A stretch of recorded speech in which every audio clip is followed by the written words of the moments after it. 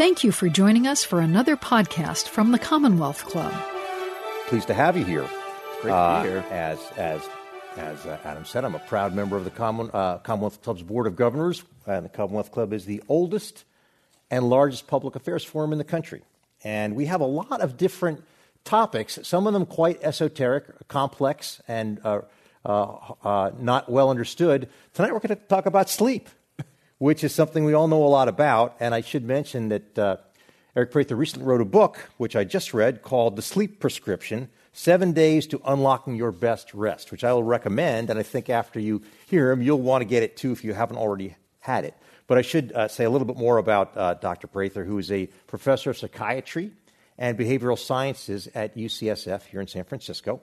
He runs the sleep lab there, which has both clinical work, seeing patients, and research work as well.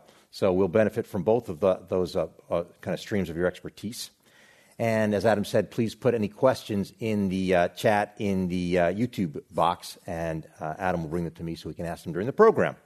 So let's get started. I'm going to go out on a limb here and say that everyone listening right now has had experience with sleep in the last 24 hours, and probably just about every night of their lives as well. So we all think we know a lot about sleep, and I think we all know that we feel better if we get a good night's sleep. So feeling better is a great reason to get a good night's sleep. But what are other benefits of getting enough sleep? Why should we care? Yeah, sleep. Well, so first I want to say thank you for having me. Mm-hmm. And I'm a proud listener of the Commonwealth Club.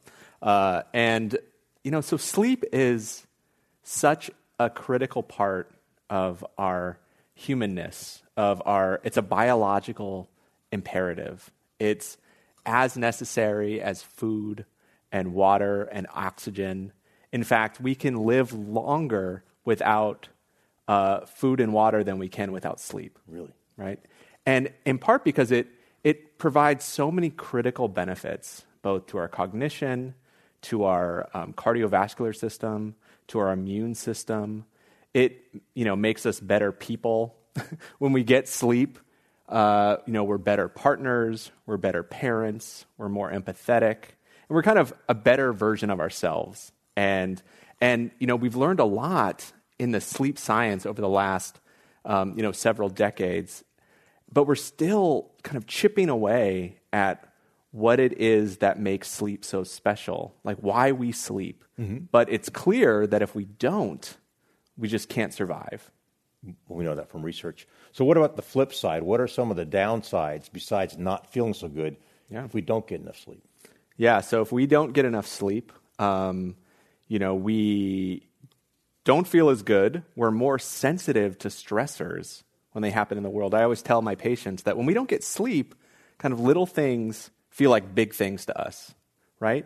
But also biologically, sleep is so critical. So, if we don't get sufficient amounts of sleep, and this is something that's just evolving in the science, is, sleep seems to be critical for helping to clear our brain of kind of metabolites that build up throughout the day. So we've kind of begun to recognize the glymphatic system as such a key piece of kind of clearance within the brain. And when we don't get sufficient amounts of sleep, that doesn't happen as well. I do a lot of work on the immune system. Mm-hmm. And so we know that when people don't get sufficient amounts of sleep, our immune system doesn't seem to do as well. We're perhaps more susceptible to infectious illnesses. We don't respond as well to vaccines, which obviously became kind of much more timely over the last couple of years. Mm-hmm. And so, sleep just plays just a strong role in making our systems work better.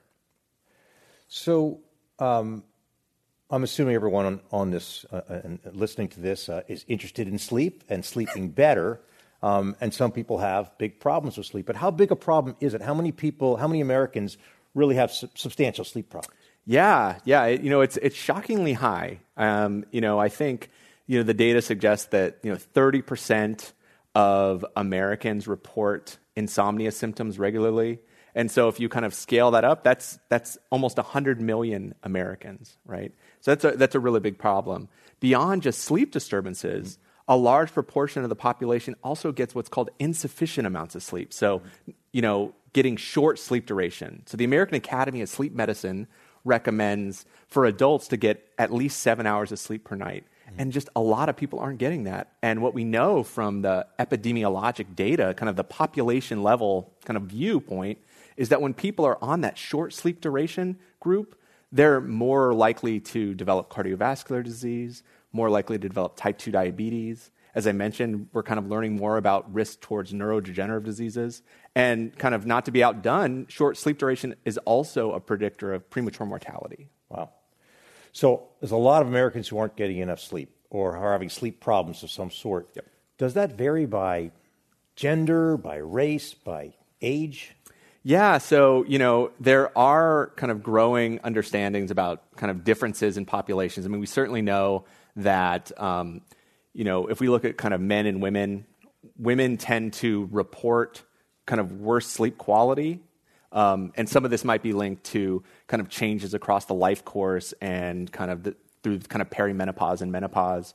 But men tend to get less sleep in general. And then there is kind of something that I'm really passionate about. There's kind of a growing appreciation for sleep inequities kind of within populations. So, so Black Americans, routinely are shown to get kind of less sleep, less quality sleep compared to kind of white counterparts, individuals that are in kind of on the lowest rung when it comes to socioeconomic status tend to get kind of less sleep and less quality sleep. Do we know why? Well, we're learning more about it. We think there are kind of certainly environmental factors that drive differences in sleep, right? So if we take kind of racial differences, sleep is not sleep is socially patterned, and so there are where you live, work, and play matters for how you sleep, right? So if you live in an area that has kind of light pollution or noise pollution or more crime or,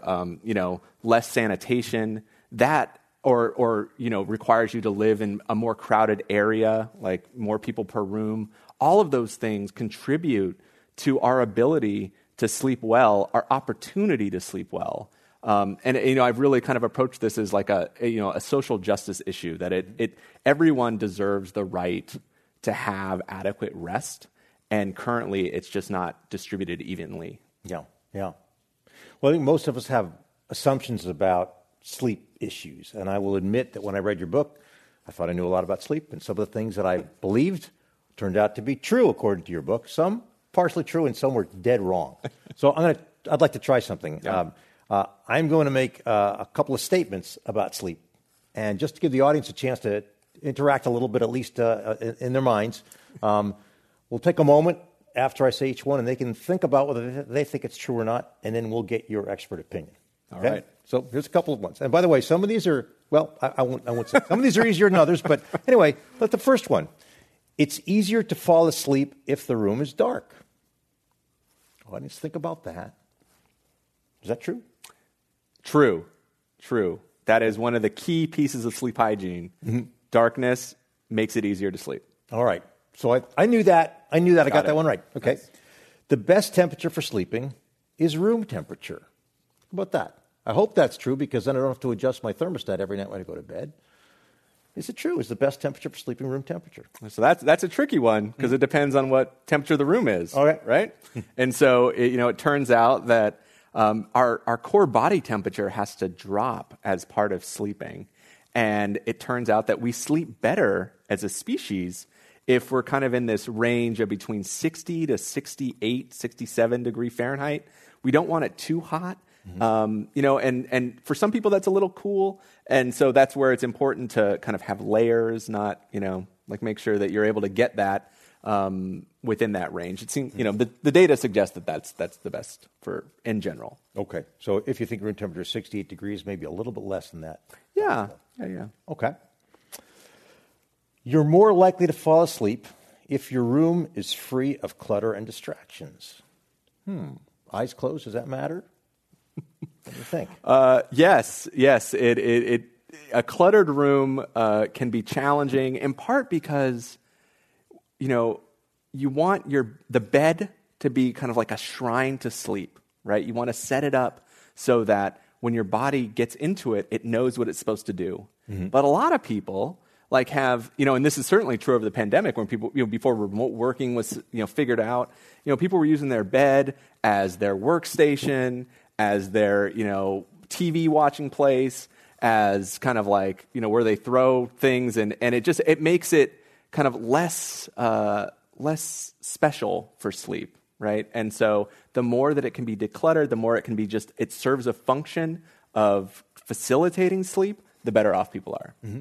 Interesting. So it's not really a physical thing, because why should my body care if my computer is 4 feet away from me or not with my eyes closed if I'm in bed? But psychologically, I may think it's not quite a sleep environment. So that's a great question, or a great point. It turns out that there are a lot of environmental things that are triggers to tell us what our body's supposed to do, mm-hmm. right? I always use this example of like when I used to come home from the clinic, I would touch the doorknob of my apartment, mm-hmm. and I would immediately get hungry, right? And that was because I would eat something every time I would get home. And so then my body knew what was supposed to happen. Even if I had just eaten, it would kind of be like, I need to start making insulin. Mm-hmm. The same is true for the bedroom and the bed. The bed is this environmental trigger that tells your body what to do. And if you're using the bed for other things, it gets confused, mm-hmm. right? Like it becomes less of a powerful thing that allows us to kind of let go. Like sleep is about letting go. Yeah. And we need things in our environment to help us know when to do that. Interesting. We'll talk more about that. But first, here's another one. Some people are night owls and simply need to go to sleep and get up later than others.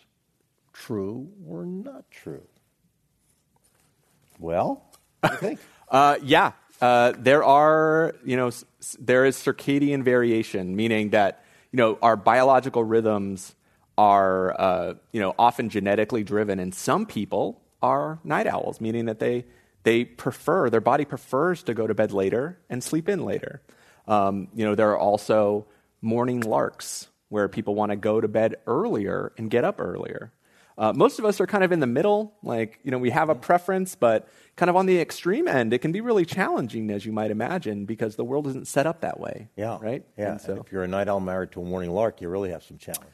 But I know you have some of those, right? Yeah. I was just talking to someone today about their sleep problems, and they were remarking, there's for whatever reason, often the case that someone that has really severe insomnia mm-hmm. is like married to someone who like sleeps like a rock, mm-hmm. and so they like are constantly seeing that in their face. And I always say that luckily we typically kind of choose a mate based on other characteristics than just their sleep preference, right? And it changes over time, right? Yeah. And so that's just something part of the aging process. Yeah. All right. Here's one I think we'll all find interesting. You can't skimp on sleep all week and then catch up over the weekend. Sleep debt, catching up. A lot of people do that. Does that work? It's definitely something that people do a lot of, right? And I think subjectively, it can often feel like people can make up some of that sleep. I think the data around, so the tendency for someone to kind of have this sleep debt and then try to shift it and make it up is often called social jet lag. It's something that we often kind of change our rhythms and we try to make up this time. And we're learning more about the cost of those things, that that tendency to do that seems to actually put people at risk for a lot of these age-related conditions that I mentioned around short sleep duration. Some of it's about short sleep duration, right? Mm-hmm. You go most of the week getting less than you need, and your body can't make up all that, right? Like we deprive someone of sleep in the laboratory, say for 24 hours, so they lose 8 hours of sleep. When we let them sleep, it's not like they sleep 16 hours, mm-hmm. right? Your body can compensate, which is really important, right? We're kind of built for this as humans. Like ask any parent, you can do this kind of thing if you have little kids.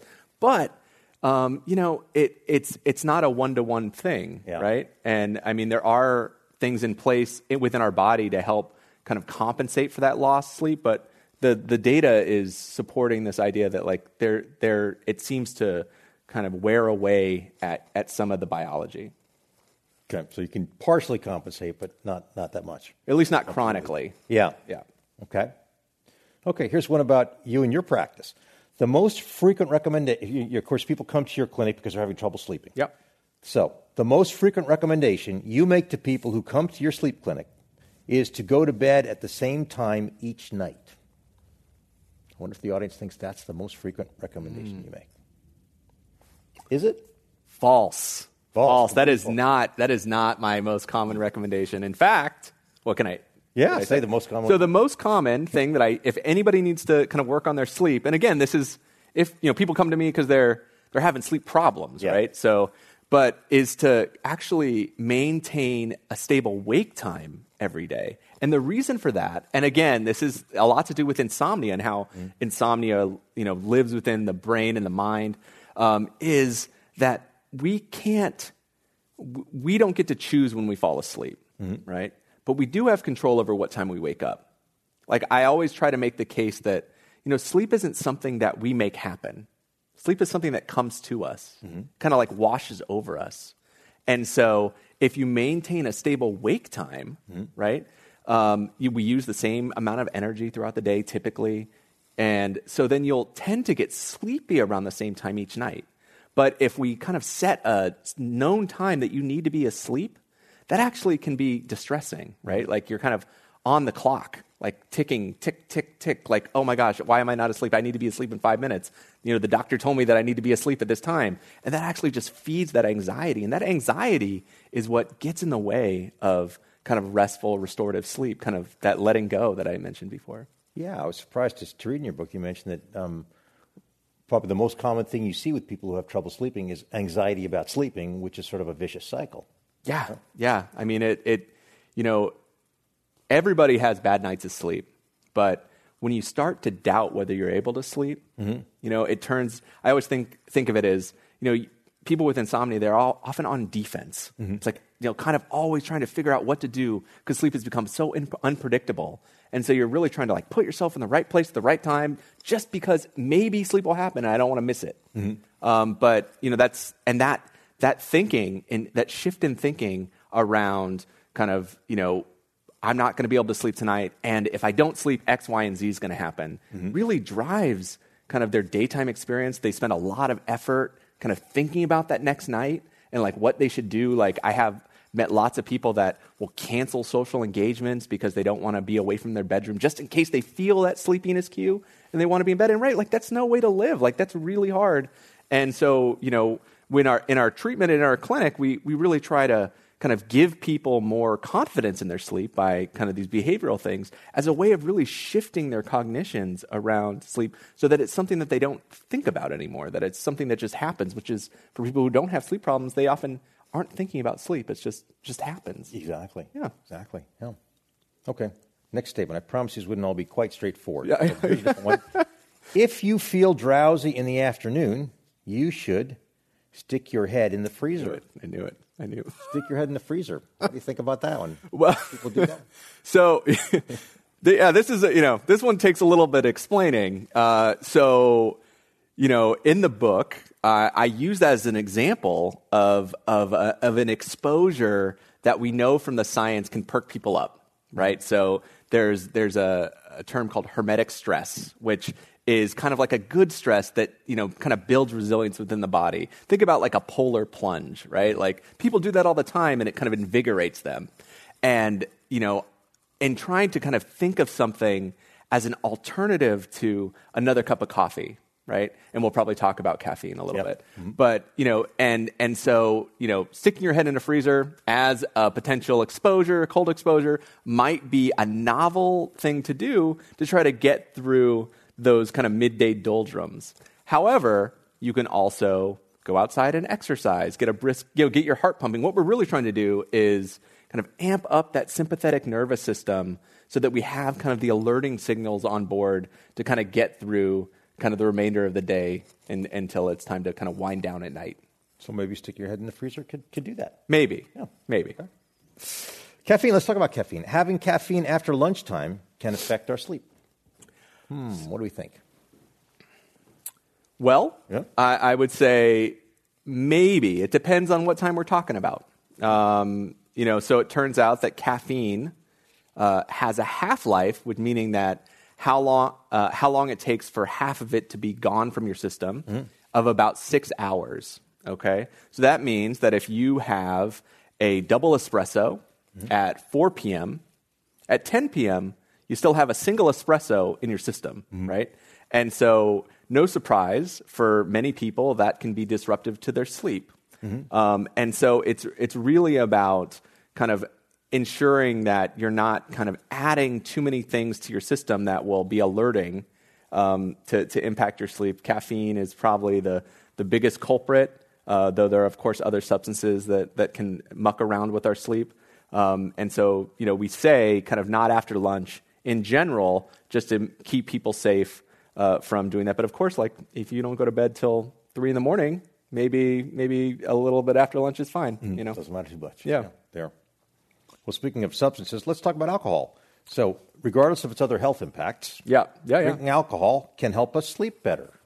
Some people might have had some experience with this. What about alcohol and sleep? Yeah, alcohol is a tried and true kind of soporific. People have a nightcap, and it absolutely helps people fall asleep. So it is good to sleep. Well, it's complicated because it actually really affects the brain. It can change your sleep architecture.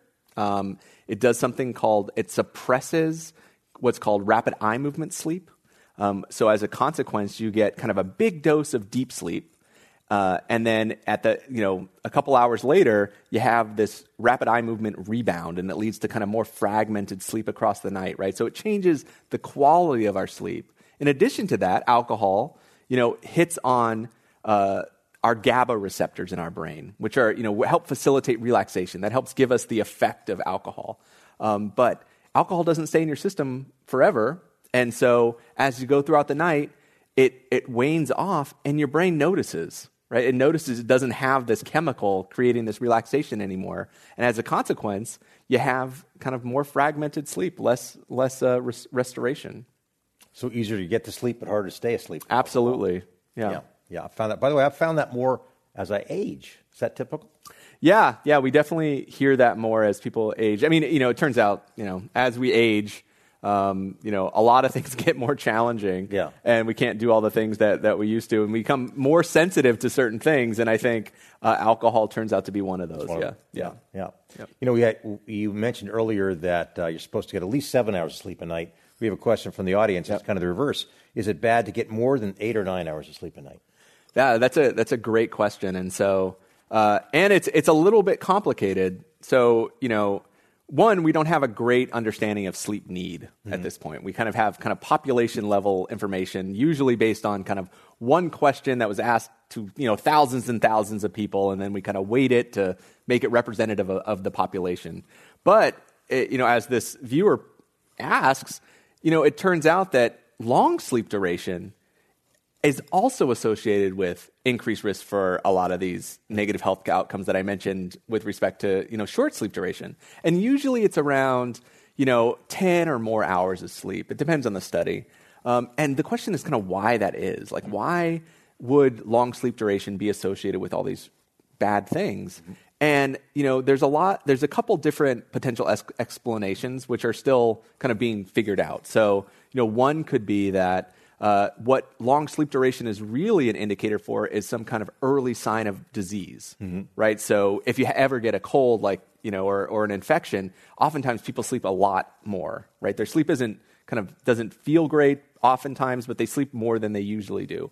And so maybe what we're really seeing is like long sleep duration is just a proxy for something that's going on in the body. The other one that groups have been interested in is, hypersomnia is also seen in a subtype of depression, right? And depression is associated with a whole bunch of negative health outcomes. So maybe what is going on is that, some of these individuals are experiencing this depression. And it's really just kind of on the pathway for the link between depression and illness. So, okay, one or two more. Drinking warm milk before bedtime can help us fall asleep, maybe with some cookies too. You never know. What about warm milk or some other food just before bedtime?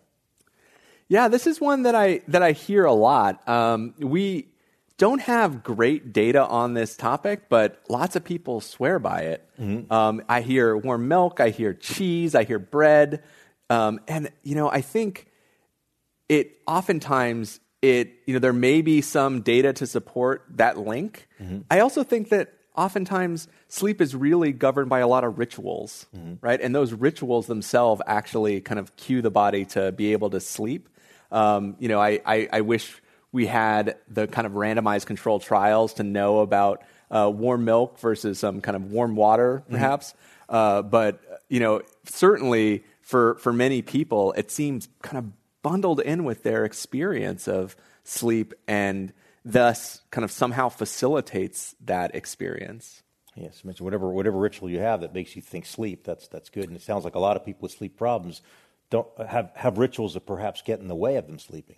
That's absolutely right. I mean, oftentimes when people have insomnia, it's due to kind of changes in their behavior that in the moment seem like they make a lot of sense, and they do.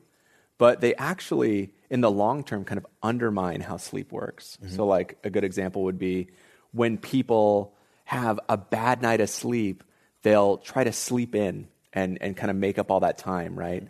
But that can really throw in motion kind of challenges for the following night, right? And so if someone already has insomnia, they sleep in extra long, or maybe they nap later because they don't feel good, and then they find that they can't fall asleep. They start worrying about the fact that they've lost control of their sleep, and it just kind of can feed forward. And so, that those routines can really throw sleep off track. Yeah. All right, one more statement for us to think about. Having even a moderately stressful day can cause sleep problems. Does stress lead to sleep problems? That's another great question, and I will say that stress plays a critical role in most individuals' insomnia. Like something happens in their life, but then it's these changes in behavior that often perpetuate the insomnia. What's been interesting so we do a lot of this work in our laboratory because we're really interested in the links between stress and sleep, because I really think about that they're bidirectionally linked. And so we have this opportunity for interventions on both sides of the equation, right? Like we know how to help with people who are stressed and, stress management skills and meditation. We do a lot of mindfulness trials at UCSF. And so we might get kind of an improvement in sleep as kind of a spillover. But in the same way, we also know how to treat sleep, and we might give people the resources to better deal with their stress. And so in doing this work, we've been interested in kind of like the push and pull of these things. And, we know that stress contributes to insomnia, but does it really impact sleep in people that don't have insomnia?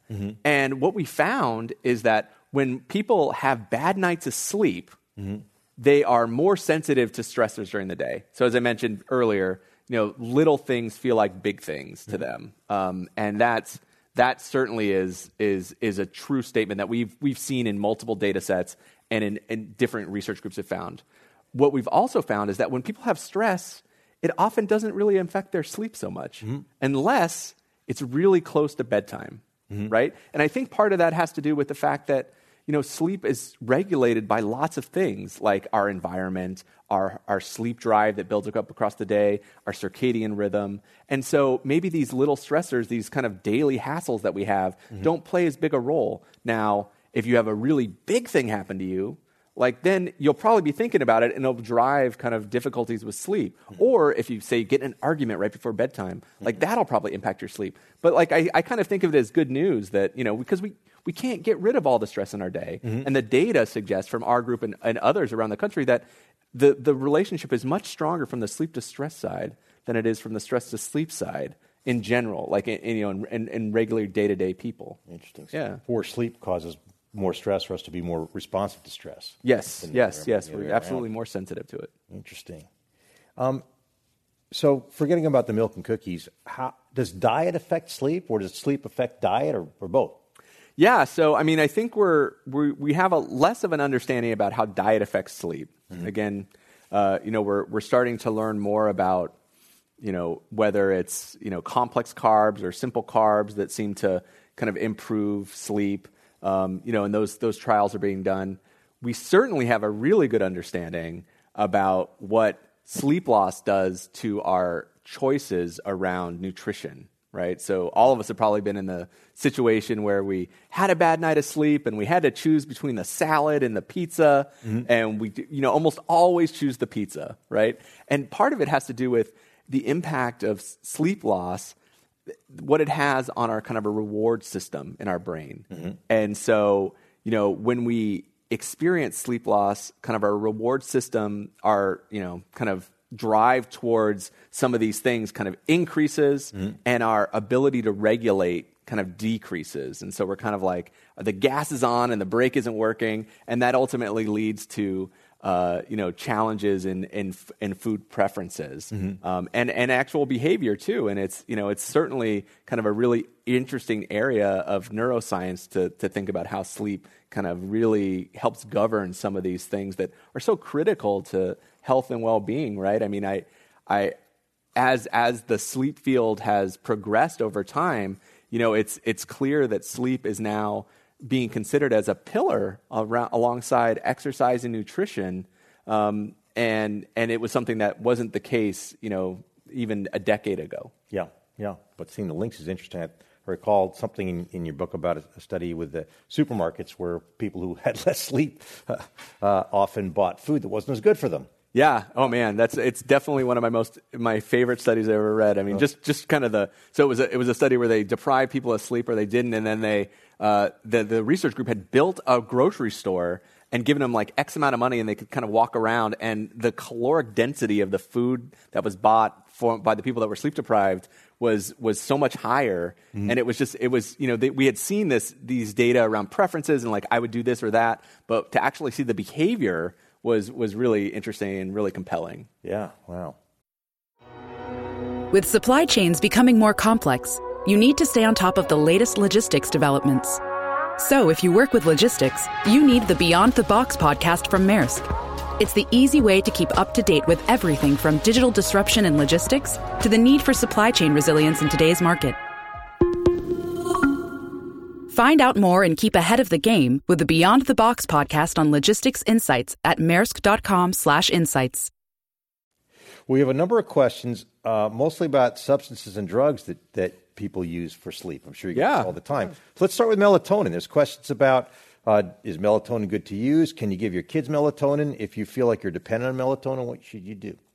Yeah, melatonin is certainly one of the most common sleep aids that people use, and it seems to be on the rise. And the data, the randomized clinical trial data, which we kind of use as our kind of highest threshold for evidence in treating insomnia, is fairly weak. I certainly meet lots of people that say they take it, but if you look at the data, it doesn't seem to create much more benefit, or if at all, over the placebo condition, right? Except in kids. So it actually does seem to be pretty effective in kids. I'm not a pediatric sleep specialist, but certainly my pediatric sleep colleagues do talk about melatonin as kind of being effective and safe and can be used in those types of conditions. And why that is for kids but not adults is not clear, but is used more regularly there. The question about dependency, it's chronic use of it. So one of the things that people often worry about is chronic use of melatonin. We make melatonin in our brain. Is this going to kind of burn out our pineal gland, which is where melatonin is released from? And the data currently does not support that happening. But part of it is we don't have kind of long-term chronic use data for a bunch of people to know what happens if you take melatonin over a long period of time. All that being said, when I think about dependency on anything related to sleep, the question is like, what happens if you don't have it, right? So I had this patient who had a weighted blanket, right? And there's recent paper that just came out that suggests that weighted blankets actually might be helpful for sleep. It's not clear why, but she would take it everywhere she went, right? And we knew it was a problem when she would go to the airport with her friends and they like rotated who had to pay the extra charge to put it on the plane, right? Yeah. And so I was like, gosh, well, maybe that's an issue if you're spending an extra $40 to move a weighted blanket to wherever you're going, right? And part of it was that, she would have terrible insomnia if she couldn't use it. And I think the same is true for melatonin, for kind of any type of thing that we try to use as a sleep aid, because, I don't think that's something that we necessarily need. It can be helpful and it can be challenging to stop, but, sleep is something that hopefully we can figure out a way to do it naturally. And I do have opinions about, like, are sleep aids ever a good idea? And there's certainly instances in which they are, and there's been kind of, revolutions around kind of these types of classes of drugs that people use that can really be helpful. But it's really around the chronic use of them that is challenging. And in any of those cases, a lot of these drugs aren't necessarily like physiologically addicting, but psychologically they become dependent on it like almost instantaneously. And that's hard to break, right? And so it's better to not get into that position. So if you're in that position, though, I know that most of the things you talk about in your book are non-medical ways, medicinal ways of getting through things. So you would recommend then perhaps using some of those techniques and weaning off the other things? Yeah, absolutely. I mean, I will say that in our clinic, 90% of people are already taking something, right? Like what we do is cognitive behavioral therapy for insomnia. It's understood to be the first line treatment for treating people with insomnia, but it rarely is the first thing, right? They are often, they meet with their primary care physician. There's very few behavioral sleep medicine folks, and there's fewer, just as few clinics. And so, they understandably are trying to get their patients help. Yeah. But what ends up happening is, those medications often kind of mask the problem. And, there's growing data around the potential harm of chronic use of some of these conditions to our brain health, right? And so more and more people are coming in to try and get off of them. And so we have to, what we do is we kind of run through, a protocol. A lot of it is I tried to distill in this book, but it's not the same as actually going to a clinic. So I want to be clear there that this is not, the book is the same principles, but it's not the same as working hand in hand with a clinician to kind of try to personalize it. But, when we do this in the clinic, then we improve people's sleep, get it more regulated, and then we kind of slowly taper them off, but in a fashion that's actually pretty slow because we're trying to reduce any possibility that anxiety of coming off the medication is going to get in the way, right? Yeah. And so it's really about stepping down on a dose when someone feels comfortable to do so. Yeah. We had a specific question about Ambien and whether that's bad for the brain. Yeah, so these drugs, these Z drugs. So Ambien's generic name is Zolpidem, and there is thought that chronic use of these might contribute to premature cognitive aging. It's very challenging to know that causal link in the data that's available, and it's unclear about chronicity and duration. So how commonly you use it, and then over what period of time will contribute to this. But every year it seems like we're getting closer and closer to coming to the conclusion that it's probably not good for your brain. But I mean it's also not it's not totally clear at this point either. So I say it kind of cautiously, but the data is accruing that and I certainly am a proponent of trying to figure out alternatives to using those types of medications. Though again, these medications are typically really effective, like in acute settings, right? Yeah. Like when people travel or whatever, like you use it one night, they can really help. Though certainly there's a side effect risk profile, right? Like if you're an older adult and at risk for falling, it can be dangerous, or people have kind of negative side effects to it, which they should consult with their doctor about. You encourage caution, at least in the use of that. Absolutely. We're all there too. I saw a cartoon recently. It was two toddlers in diapers, and one was saying to the other one, "Nap? I'll nap when I'm 30." People put up naps. But how about naps? Can daytime naps make up for poor sleep at night? Yeah. Naps are, they are not on their own bad things, right? I mean, I think for people that have insomnia and have really trouble falling asleep at night, it's probably not a good idea to nap during the day. One of the things the way that I kind of think about the sleep drive that people have is like a balloon, right? So when you wake up in the morning, the balloon is flat, and then you go throughout your day, and it kind of builds up with sleepiness, right? Until it gets to kind of an optimal amount, and then you go to sleep and it drains out, and you start the day again.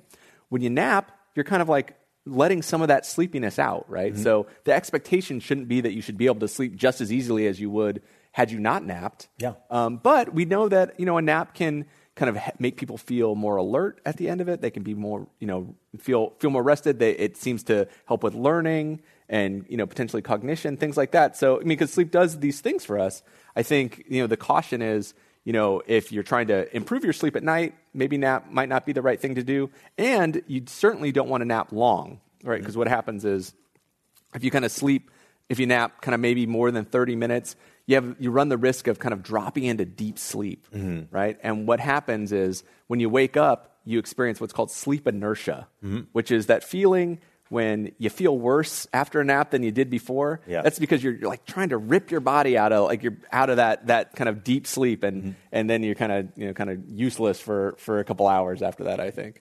Okay. Well, I know you talk a lot in the book about kind of getting set up for sleep. We've talked about cues and so forth. We have a question from the audience that says, how can I best get my brain to calm down before sleep without using medicine?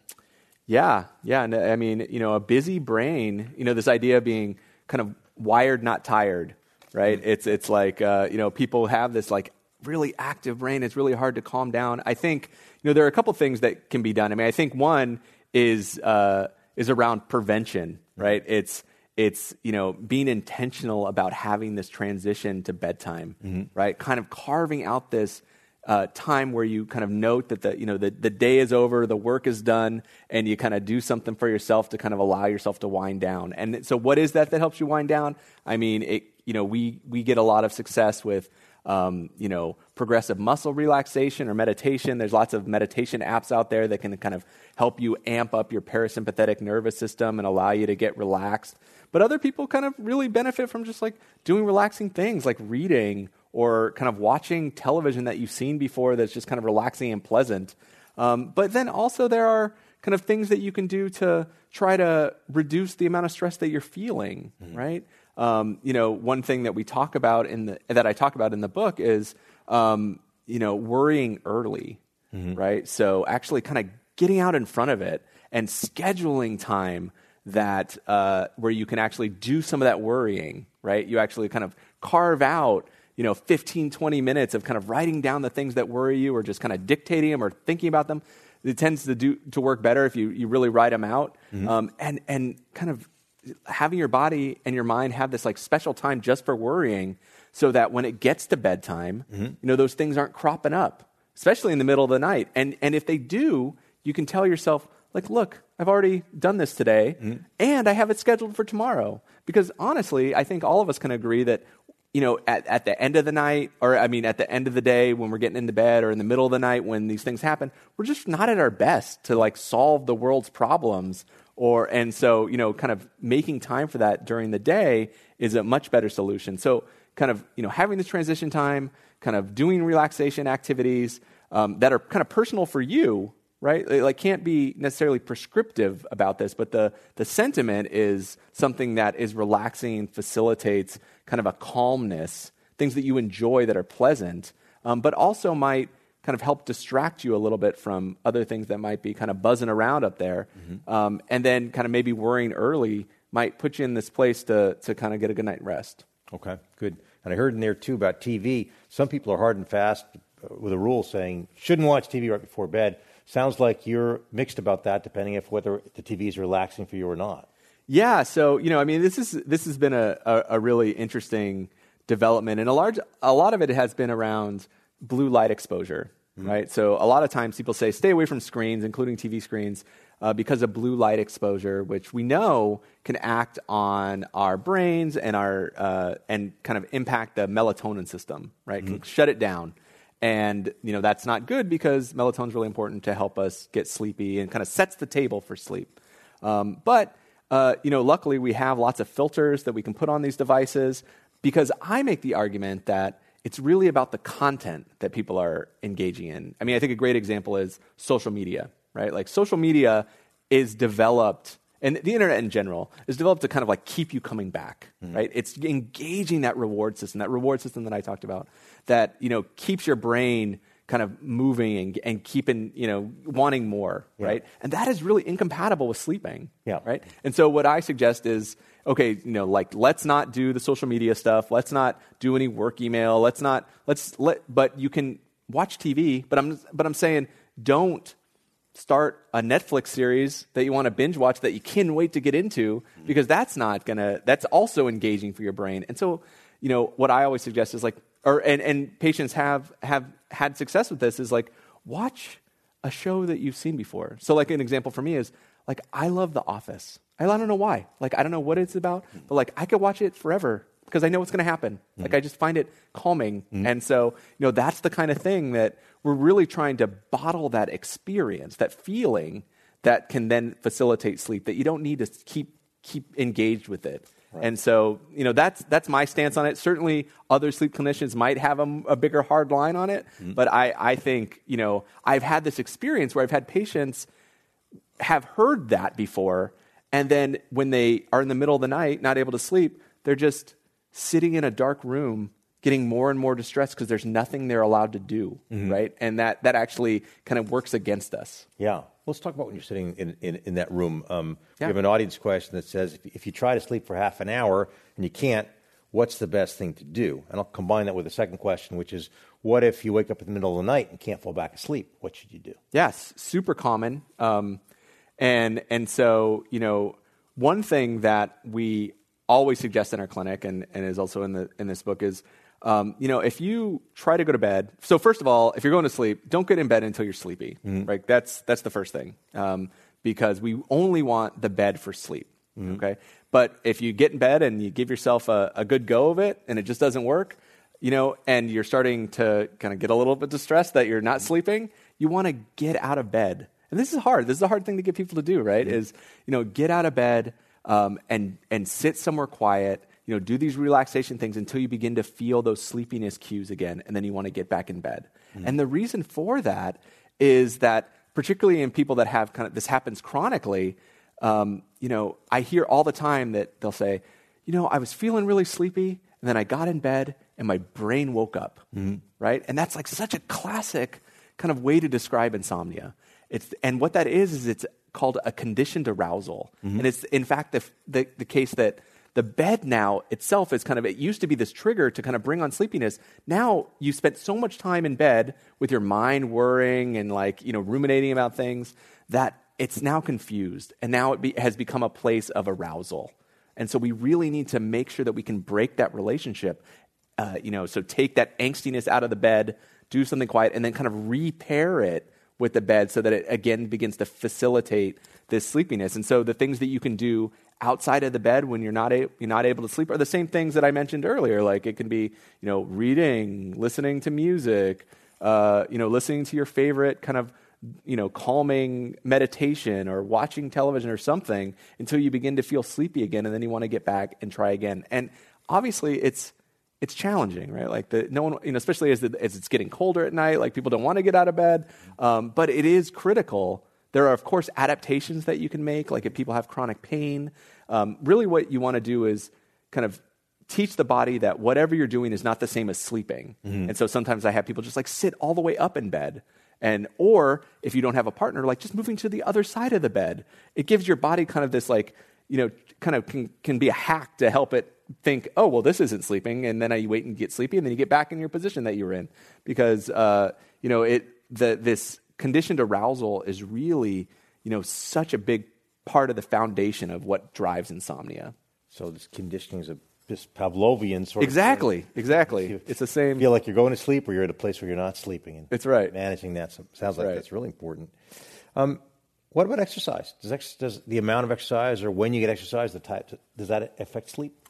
Yeah. Exercise. I mean, obviously, exercise is great for lots of things. I mean, this is what we hear constantly in it, and sleep is no different.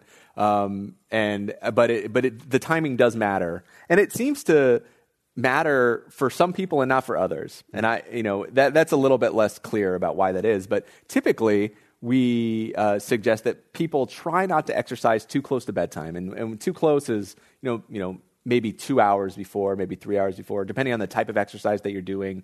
What we worry about is kind of like high intensity exercise because of the what it does to your body, right? Like high intensity exercise kind of really amps up your nervous system. And sometimes for some people, it's really hard to come down from that. Mm-hmm. And so as a consequence, they, it's harder to get to sleep. And it's, it might lead to their sleep being of a less of a quality than it was otherwise.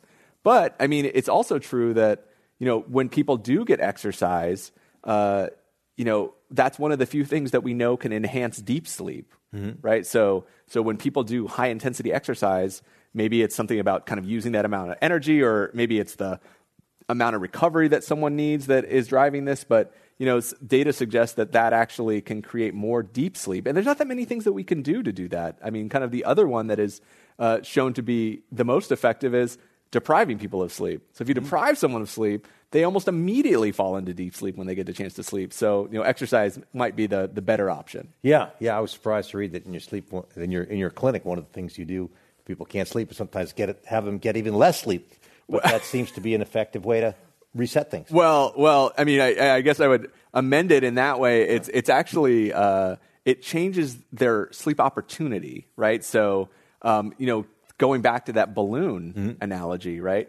It turns out if you keep people out of bed longer, their balloon will get bigger and bigger and bigger, right? Like it'll keep growing until you have to sleep. Mm-hmm. And one of the things that's effective, why this is so effective is, it's even if you're anxious about your sleep, like the need is so big that you'll go to sleep and people will kind of be like, oh wow, like I was able to sleep. Yeah. And there's something about this, and it's not just allowing people to fall asleep. What happens as a consequence is an individual's sleep becomes more consolidated, right? We get a big bolus of sleep, and it turns out that when people get a big chunk of sleep at once, it feels better subjectively than that same amount of sleep broken up, or even a little bit more. And if it's broken up, it's something about like the continuity of it. And so by kind of restricting the time, we typically make people's bedtimes later. Yep. And this is based on their own personalized data, right? We have people fill out sleep diaries, and we understand like how long it takes them to fall asleep and how much they're awake during the night. And that helps us understand how much they're really sleeping. And then we, take that average and maybe add a half hour to it. And then that's their opportunity for sleep. And if they do that over time, their sleep will become more and more consolidated, and they'll just subjectively feel better and become more confident that they don't have to think about it anymore. It's an incredibly powerful tool. Wow. There's some unusual tools I wouldn't have expected. I mean, you specialize in using cognitive behavioral therapy for sleep, and I've heard a lot about CBT, but usually I think about it for, say, desensitizing. So you're afraid of heights or snakes or something like that. Use CBT, DBT, or other fears. Yeah. How does it work for sleep? Yeah, I mean, I think so the CBT for insomnia, we've talked a lot about the B, right? Yeah. The behaviors, right? Yeah. And there's all these behavioral things that we do around sleep scheduling and, sleep hygiene things. But the cognitive piece is also really important. And there's more and more evidence that it's the cognitive piece that seems to keep people from having insomnia after they've been treated, right? Because it really shifts their beliefs about what it means to not have a good night's sleep. And so, often we'll do things like kind of thought records, right? We'll have people, and they do this a lot in anxiety and depression, CBT for depression, where we're trying to understand the evidence for and against some of the kind of catastrophic thoughts that people have about their sleep. And so a good example would be, someone feels like, well, if I don't get a good sleep tonight, I'm not going to be able to work effectively tomorrow, right? Well, a very common one for people to experience. But so we'll have someone, think about the evidence for and against that kind of thought, that cognition, which of course drives distress and might make changes to their sleep. And so, and if we kind of collect the evidence, almost always we find that you if you don't get a great night's sleep, maybe you won't feel your best, right? But also, if you got oftentimes when you've gotten a great night's sleep, you don't feel your best, right? And you have all this evidence that even if you get a bad night's sleep, you still get through your day and no one even notices. And it really starts to shift, like chip away at how people think about this. Because oftentimes when people have distressing thoughts about their sleep and when they have insomnia, it's very black and white, right? It's like, either I get great sleep or I can't sleep at all, right? And it's always in between. And I think a lot of it is around the education that sleep is variable. All of us have bad night's sleep, but we're also really resilient. Well, I was surprised to read in your book that most people with insomnia have behaviors they use to try to protect their sleep, but that many of those actually are counterproductive and reinforce their insomnia because they're self-defeating. Unpack that a bit. Well, give us an example of that. Yeah. So, that's a good, as I mentioned before, like napping is a good example, right? Like that's like to kind of get back that sleep, but it actually impacts their ability to sleep at night. Changes in their patterns around, waking up, like sleeping in to try to kind of make up for sleep that they lost that night, also kind of impacts their sleep that coming night. But then another one that is really common and definitely undermines sleep is they'll go to bed. People with insomnia often go to bed really, really early, right? And it makes sense. Again, like as I said before, like in the moment, this makes total sense. Like sleep feels really unpredictable. You're chasing it constantly. Like you want to be in bed because who knows when it's going to happen? You want to be there. But spending all that extra time in bed, going to bed at 7 o'clock at night when you're going to get up at 7 in the morning, in a human that can only make, say, 8 hours of sleep, that's guaranteeing 4 hours of wakefulness. Like just because you can't make that much sleep. But in the moment, it feels like you want to be there, And it's really, getting that schedule and shifting it and kind of using this kind of idea that every individual can be their kind of own sleep scientist, that, it's in the data that, can help people begin to shift and see that sleep you aren't chasing sleep, right? Sleep was always there. It's just, we often need to get out of our own way. Well, some people... there's been a number of questions about THC, the active ingredient in marijuana. And some people feel like it's a help, some feel it's a hindrance. What's your opinion on that? Yeah, I think in the next, 5 years, we'll have more conclusive information about this. There's been real challenges, as you might imagine, in actually doing the research on this topic, mainly because most of the money that funds research, at least in the U.S., and certainly at our group is funded by the federal government, and these compounds aren't legal federally, and so we can't get money to do the research. There have been a couple studies that have looked at this in the context of insomnia. Usually they're combinations of CBD and THC in a kind of a special kind of formula that is not always clear, but that have found some benefits compared to placebo. But the challenge is like those formulas aren't the ones you can go to the store and get, right? And so now what do? You have kind of some kind of third person evidence that THC might be helpful, and I am certain that it probably is in some instances in some forms, but we don't have the right clinical trials data to be kind of sure about that, and certainly there are risks that go along with that, and then. Getting back to any sleep aid, the dependency issues that aren't about the chemical itself, it's about the psychological dependency. Right. And so, it might be helpful. There's probably lots of things out that we can consume that are helpful, but it also runs the risk of putting you in a situation where you become dependent on it. Yeah. So again, another one to watch out for. Now, your book's subtitle, I want to get this right, is 7 Days to Unlocking Your Best Rest. And one of the things I thought was great about the book is it doesn't only talk about sleep or explain the reasons people have problems sleeping, but it actually has a step-by-step process to follow over the course of 1 week, each day to do something different. Have you tested that? Can people with a sleep problem really get a lot of benefit from 1 week of doing these things? Yeah, it's a great question. It's definitely based on the principles of cognitive behavioral therapy for insomnia. I do make the case at the end of the book that this isn't the end, it's the beginning, because a lot of these things do take time. And I like to think of all of these steps as more like a recipe, that they all kind of work together. And so you need to keep adding in the ingredients to get the full effect. And then it needs to bake, right, for a little time. But, certainly, all individually these steps are helpful for sleep. And they are based on cognitive behavioral therapy for insomnia. There was a review in the Boston Globe where someone did go through them and found them effective. So that was very good to hear. And I know, anecdotally, all of these things are effective. But I do think it's important that they build on each other, and it is about kind of improving your sleep on average. And it does take time. And, so I would want people to really begin to kind of dig in on those things. And I mean, the final one of the 7 days is around going to bed later.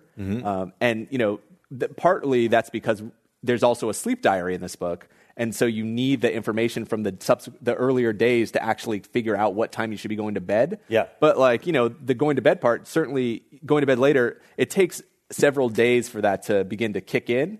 Our clinic, when we bring people through cognitive behavioral therapy for insomnia, it's usually like over the course of 5 weeks or something. So, it does take time.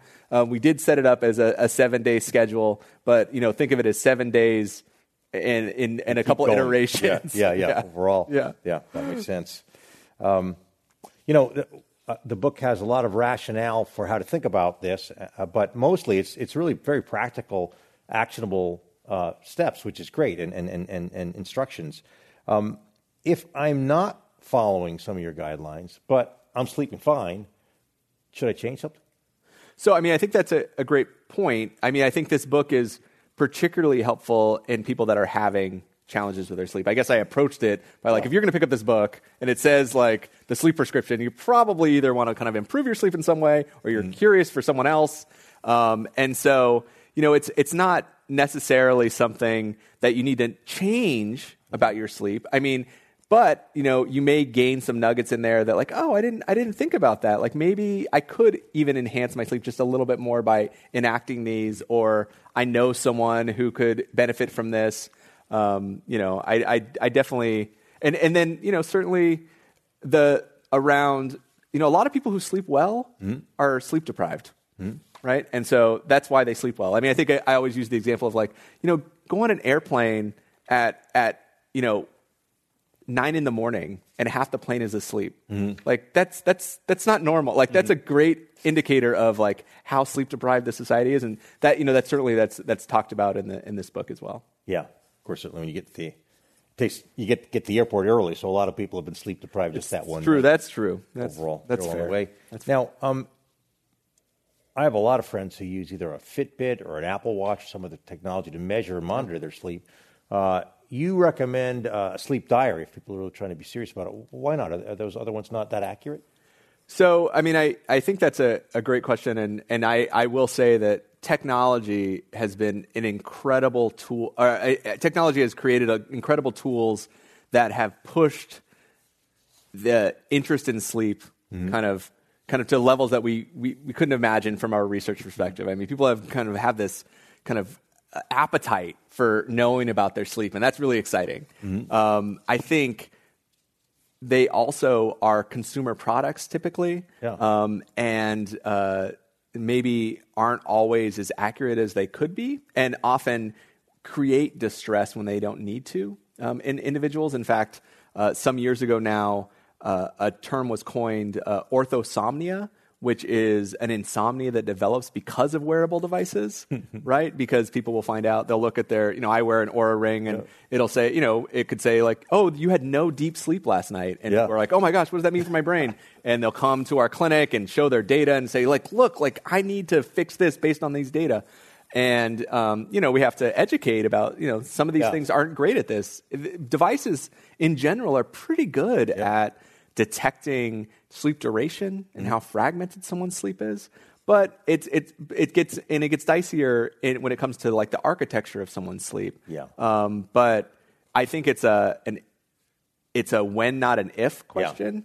And so, but in trying to become your own sleep scientist, I think there's a real benefit to actually doing the data by hand. Also because insomnia more specifically, is a subjective experience, right? And sometimes there are a lot of awakenings that we have no recollection of. Right. And so if you have no recollection of them, like, what is distressing about that? Yeah. You know? But we're just about out of time, but I want to ask you one more question. Okay. You have 30 seconds for it. All right. We've covered so much great information. You've got so many great ideas. What's the single most important thing someone with a sleep problem can do to improve their sleep? And you can't say buy your book, although I recommend that. I think, if someone has a significant sleep problem, I think that you start with really starting to understand what is driving that, right? And, I always tell people that they should start, keeping a stable wake time is like a quick thing that they can start doing just to help regulate the system. But, sleep problems develop for lots of different reasons. And some of them can be really serious if not addressed. So like obstructive sleep apnea is a great example. And so if someone is really concerned about their sleep, there are the things in the book to kind of, help lay that out to try to get things back on track, particularly if it's insomnia. But, it's not a substitute for meeting with your physician or a behavioral sleep medicine or sleep medicine professional to ensure that you're getting the sleep you need. Terrific. Okay. Well, we are out of time. I'm sure we could talk a lot more all night about sleep if we were going to stay up that late. But I want to thank Dr. Eric Prather and everyone who's joined us here for this important Commonwealth Club program. I also want to thank Wonderfest for its support and partnership with us on this program. And I encourage everyone to purchase a copy of Eric Prather's new book, The Sleep Prescription, wherever books are sold. I'm Mark Zitter. I'm heading home now to get a good night's sleep, as I hope all of you do too. And we are adjourned. You've been listening to the Commonwealth Club of California. Hear thousands of our podcasts on Apple Podcasts, Google Play, and Stitcher. If you like what you've heard, please consider supporting our work and help us bring 500 programs a year to listeners like you. Go to commonwealthclub.org/donate. Think your way around the world with our travel programs to exciting domestic and international destinations. And when you're in the Bay Area, please join us live at our events. Thank you for listening and for your support.